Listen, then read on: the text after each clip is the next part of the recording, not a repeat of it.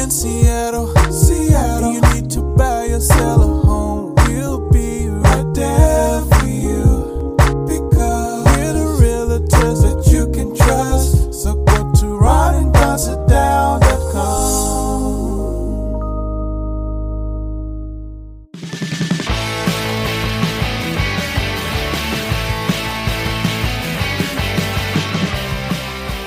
Don't go anywhere unless you want to. It's the Ron and Don Show, starring Ron and Don, and sometimes me at ronanddon.com. Hey, you guys, what's going on? It's episode 347 now of the Ron and Don Show, and we're live from the Les Schwab Studios. What is up, Ron and Don Nation? Hey, coming up on the Ron and Don Show, do you ever have sick day guilt? We're going to talk about that. Also, kind of a serious story when it comes to suicide. And we're going to talk about a company that is actually making suicide pods. Before we get to that, though, let's get to this, Better.com. You probably saw this story last week where the gentleman who is the CEO of a company, of Better.com, said, hey, why don't you guys jump on a call with me? So he had lots of employees from Better.com, an eighth, actually, of the folks that worked at Better.com jump on a call with him. And he began to reveal that, hey, if you're on this call, you have just been fired. As a result of that, this has now gone viral because many people were taking videos of this. They've sent this out, and they've made this guy into a real bad guy. There's some things that he said on the call that make me uncomfortable that I certainly don't agree with. And at the same time, I appreciated the fact that he was willing to jump on a call, let people know that he was firing them. And if you have any questions, here I am. What was your take on this CEO who's getting a lot of criticism right now for firing everybody at one time, but yet he was doing it. He didn't send out a letter and hide. He did it on a video call. Well, it's tricky because of what you just said. We're in a situation right now where many companies have the majority of their workforce working remotely. So what is better, to have a Zoom call where you do this en masse, or say, hey, everybody come to the office, even though we're in the midst of a pandemic, come to the office and let me tell you you're fired in person? Like, is that better? I think the thing that is impacting people is doing it. There were 900 people on the call.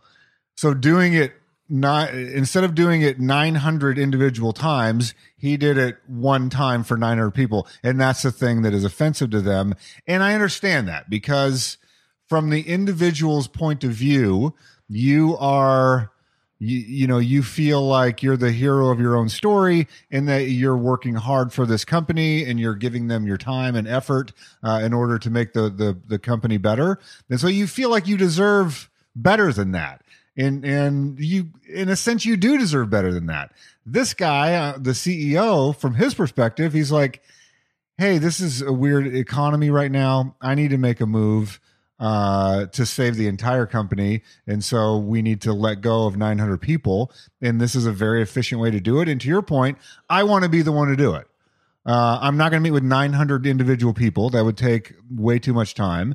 So I'm going to do a Zoom call. Everybody can see me. I'm going to theoretically look them in the eye and say, I'm the one making this decision. I am the one letting you go. And we're giving you a severance package. HR is going to be in contact with you. So I really see both sides of this. You and I, unfortunately, have been let go of multiple times in our life. And I always appreciated the times, looking back on it, where there was a reason and they told you straight up, hey, Ron and Don, we're letting you go. Here's the reason why. And this is why we're doing it, versus, hey, hand me your car key and here's a box and get out. With no real viable reason. And there were times, honestly, in our radio career where it was like, I can see that. Like, it sucks for us that we're on the other side of it, but I understand the reasoning from the company side. What was your response to it?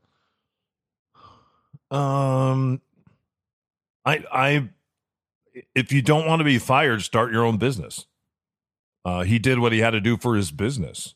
Some of the things he said on the call, I don't think he was totally emotionally aware, but to do that, he could have told somebody else in the company to do that, to get on a call and to fire those folks. There are companies that come in and do mass firings. Yeah. So and he did that, and I appreciated that.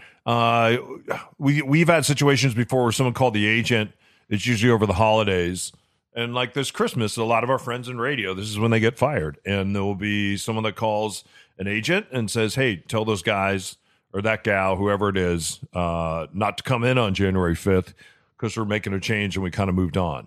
So the fact that he was willing to do this on a live Zoom call, that he was the one doing it, and now there's been this incredible backlash, I'm kind of okay with that. And the bottom line is, when you sign on to work for a company, if the company is not working and they have to make changes, sometimes they have to make changes to the bottom line. It's going to affect you, and it's not personal. It's a business decision. And if you're running a business, you'd probably do the same thing. So can I ask you to speak to this? Because I'm actually just curious to your take on it. I have several friends that are not happy with their work, and they tell you blow by blow complaints about this happened, that happened, the other thing happened. And they are also so averse to the risk of being an entrepreneur, or the risk of changing, or the risk of like, well, I've already put in so much time here, and how's it going to be better over there? Or the risk of like, I don't know what my resume would look like. What jobs am I qualified for? I guess I'll stay in this situation where I'm very unhappy. Not everybody has the skill set or the desire to take that jump. What would you say to those people? Because I honestly, at a certain point, just sort of go, you know what to do. You know that you need a new job, but I'm not going to make you go get a new job. Hey, there's lots of jobs available right now. There's so many jobs available. So if you're ever going to make a move, I would say now would be a perfect time to make a move, because people are not flocking back to the old jobs that they used to have. And also you have a lot of employers out there that have gotten a lot more comfortable with people working from home. It used to be if you were working from home, then somehow you were a slacker and you didn't care about the company. And I think people see that differently now. So, and also if you want to take all the risks, then you get all the reward. And if you don't want to take the risk, then somebody else is going to get the reward. And sometimes in order for them to get the reward means they're going to have to fire you. See you on the other side of this. You can just tell that they're just real genuine guys and care about who they work with, and just feel like we got some more friends now. It truly is one of life's biggest transactions. If you're downsizing, upsizing, or right-sizing, Ron and Don can help you buy, sell, or invest in real estate. It all starts with a Ron and Don sit-down. Hi, I'm Ollie. Hi, I'm Emmy. Hi, I'm John Greenland. I'm Lauren Greenland. Hi, my name is Anthony Kroll. Hi, I'm Gretchen. And I'm Byron. And we sat down with Ron and Don. Mm-hmm. They were more prepared. They paid way more attention to detail. And then they just came in with a lot more knowledge, and were able to set those expectations up a lot better than some of the previous realtors that we worked with. So, I mean, I was extremely pleased with the entire sit down, the experience, and the results, of course. There was a friendship that developed, and a trust. Mm-hmm. You know, I would say a trust, and then, you know, we love them. It's been a hell of a lot of fun, for one thing. I see them as friends now. I feel like they've made me feel part of this community, and knowing that, you know, Don's just down the street is comforting. We totally consider Ron and Don friends of ours now, and we do miss working with them. It was intense there for a little bit, but it's an experience that we'll always remember and have, and now lifelong friends. It's the Ron and Don Nation. That's right. Don't forget, when you're ready to sit down and start your real estate journey, schedule your time with the guys at ronanddonsitdown.com.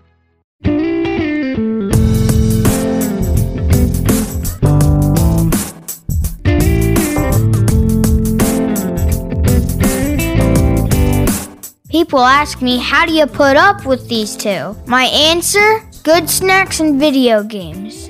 All right, you guys, welcome back to episode 347. Don't forget, we're licensed brokers at Windermere, and if you need us, now's a great time to sit down. Go to ronanddonsitdown.com. If you have a family member, a friend, a neighbor who might need our help, our services, just go to ronanddonsitdown.com, and we can sit down today. Buying, investing, maybe you're selling. Yeah, Ron and Don sit down. AOL.com. Something kind of happens, and I don't know if you're above the age of 50 and you're listening to this, but I think when I got on the other side of 50, you really start thinking about legacy. You do start thinking about death. I think every day that I think about death. And it's not always pleasant to process and work through that. But you begin to think about when you die, the things that you're going to miss and the way that people will remember you. And I often think about, and I think it just has being a parent, I think about my son. I always pray every day in the morning that I live long enough just to give him a good push into the world. And as long as I have time to give him a good push in the world, I would be so thankful for that. I have friends right now that have terminal cancer, that think about death every day in a very different way than I do. But we're all on that slow stroll home. There's no doubt about that. A number of years ago, I watched my little sister die, and it took 4 years for her to die. She died of ALS. Ron was one of her best friends, and she died a very painful death. And it was interesting to me because she was very involved in the church. And I always thought if there was anybody in our family that didn't deserve to die a horrible, miserable death, it was my little sister, because she was a saint. And she was the kind of girl that would go to the liquor store, and she would actually go and ask her pastor if it was okay to go to the liquor store to buy brandy, because she made these cookies that my cookie grandma made each and every year called Crescent cookies. In order to make those cookies, she needed a little bit of brandy for the recipe. So she wanted to make sure that it would be okay because she was a leader in the church, and that was important to her. And that's what I loved about Colleen and her heart. I often thought that if I was diagnosed with the same ALS that my little sister has or had, that there would be,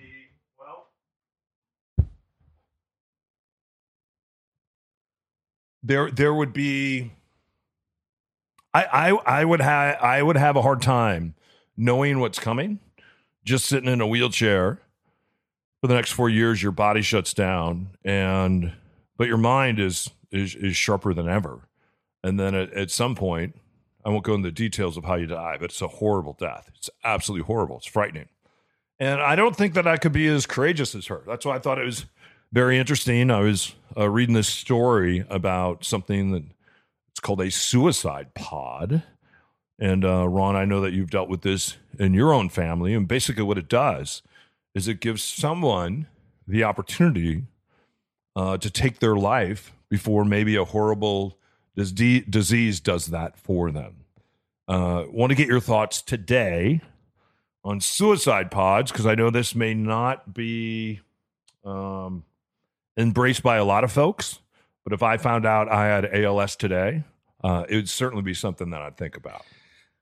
Yeah, this was an interesting story, and to set up the thing that Don's talking about, this is in Europe, I believe, in Switzerland, a country that allows assisted suicide, and of course, Washington State has a euthanasia law, and I think Oregon and California both have that law. It's not in all 50 states, but and that's a thing where I have been a part of a euthanasia ceremony in California, and you have to get it.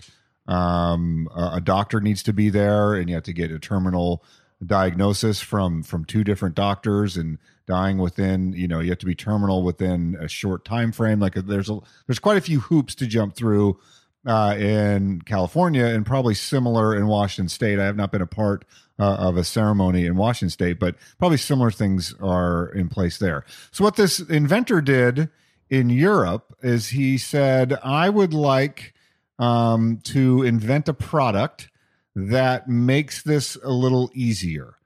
And the product that he invented is a 3D printed pod, as Don noted.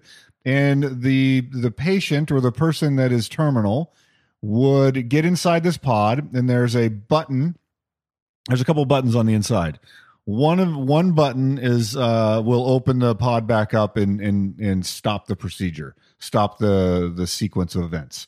The other button, if you hit it, it will basically flood the chamber that you're laying in inside the pod. It will flood it with a gas that will cause the person to die within about 10 minutes. So that's the thing that he's invented. He believes, and his lawyers believe, that this is not a medical device, and so therefore they can just put it out into the marketplace, and people can buy these, or he wants to upload the plans.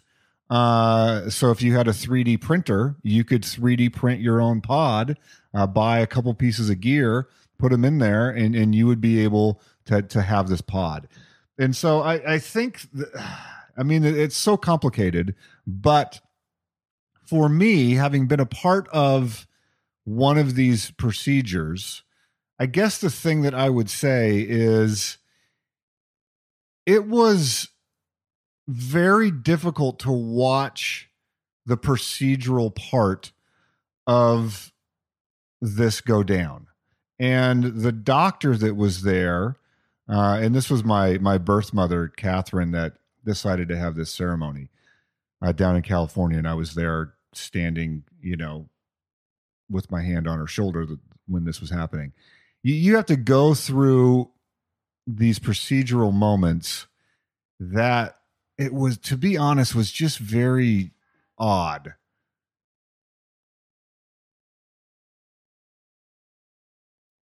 It's odd in the sense you're sitting there and this doctor is required to get these disclosures and signatures and permissions and all that sort of stuff. So I can see this inventor's desire to say, hey man, when you're in a situation like Don described and the end is in several days or several weeks or several months, whatever the person's sensibility is, go in the pod, hit the button, you're done.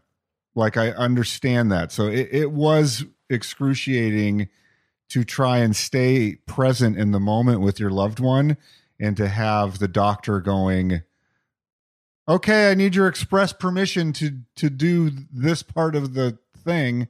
You're like, it was, you know what I mean by that? It was like, I'm not going to say it just seemed weird that that's the way it's set up to me.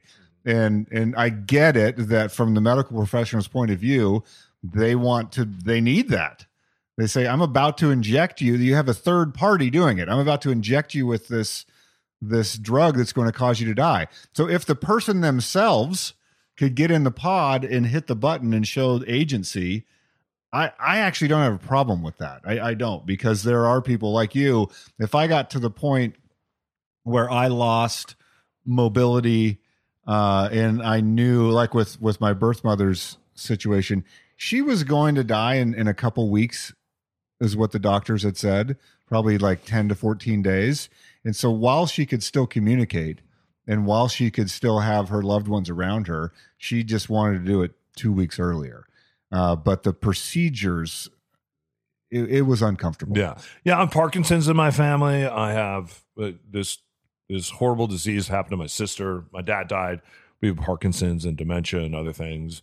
I have an aunt right now who's in long-term hospice care, and she is not at home at all, just mentally. And on the day that her husband died in the same room where she is, she couldn't even comprehend that was happening because she's turned back into a little girl again. So I don't want to be that. I don't want to go out like that. So this would be something that I'd consider. I'll see you on the side of this.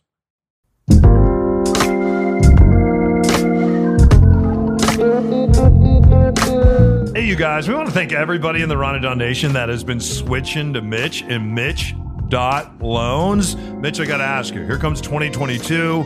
A lot of people are thinking money's going to be way too expensive. I'm not even going to be able to afford a home. What are you hearing about money, finances, stock market, interest rates as we start looking at 2022? What does it look like? That's a great question. And everyone's saying rates will rise. But when we have to keep in mind that rates rising is totally a perspective thing, right? Because rates have been, yes, 2.5%, 3% recently. But when we were young or when our parents bought houses, rates were 12%, 15%. So still, compared to that, rates are good, and we see rates going up, but rates will stay manageable, and money's still cheap, guys. All right, he's Mitch Weeks. He's the official mortgage guy of the Ron and Don Nation. Go to Mitch.loans right now. Tell him you're with Ron and Don, and you save 0.5% on your new loan. Mitch.loans, NMLS 1691573. All right, you guys, welcome back to episode 347. We're live from the Les Schwab studios, and Sick Day Guilt. This is something I had a lot of when I used to work in terrestrial radio, and then in fact at my last job, when it was time when we were let go, I had almost a year in sick day pay that I hadn't been paid. And you know what I found out? You don't get paid. You just lose it. They just took it. And it's kind of amazing because and I imagine like for a lot of us, when you're in a job and you feel a lot of pressure, people want you around. And for some reason, when you have a radio or a television job, they want you around consistently and all the time, because if the station isn't making ratings, then they're not collecting revenue. Or even in some of the live reads that we would do, if you're not there to do that live read a commercial, for instance, like for Les Schwab, let's say, if you're not there to do that, then the station can't charge for that, and they end up losing a lot of money. So sick day guilt. There's a story out today about sick day guilt. I don't know if a lot of people have sick day guilt, because it seems like a lot of people don't have any guilt about not working, because tens of millions of Americans right now have not gone back to work. What say you about sick day guilt? Because, Ron, I wish, as I kind of look back, that I would have used a lot of those days. Some of those days I never used, but you and I both know, being in the entertainment field, there's a lot of guilt that is, I don't know if it's self-imposed or if it's thrown on you, but I always felt a lot of pressure not to take any time off. Man, this article triggered me to flashbacks. Like I have vivid memories of my parking space at the radio station was right by the back entrance to the building. There was a door, and my parking space was pretty close to that. It gave me flashbacks of me being in my car, sick, and I would lean the seat all the way back, and I had it timed out. And at the time, I thought it was pretty clever. I had found that Alka-Seltzer Cold. It was the orange plop plop fizz fizz severe cold tablets.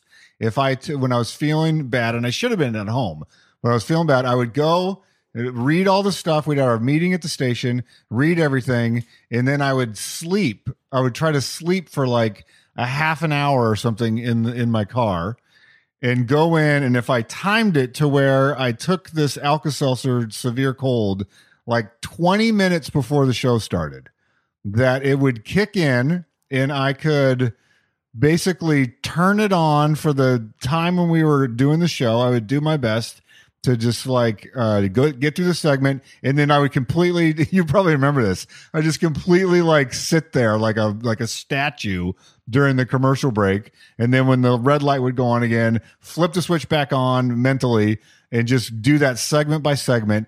About halfway through the show, or maybe a little past halfway, I would have to take the second dose of the Alka-Seltzer Cold, which is before the recommended thing on the box. I would take the second dose and be able to power through the second half of the show.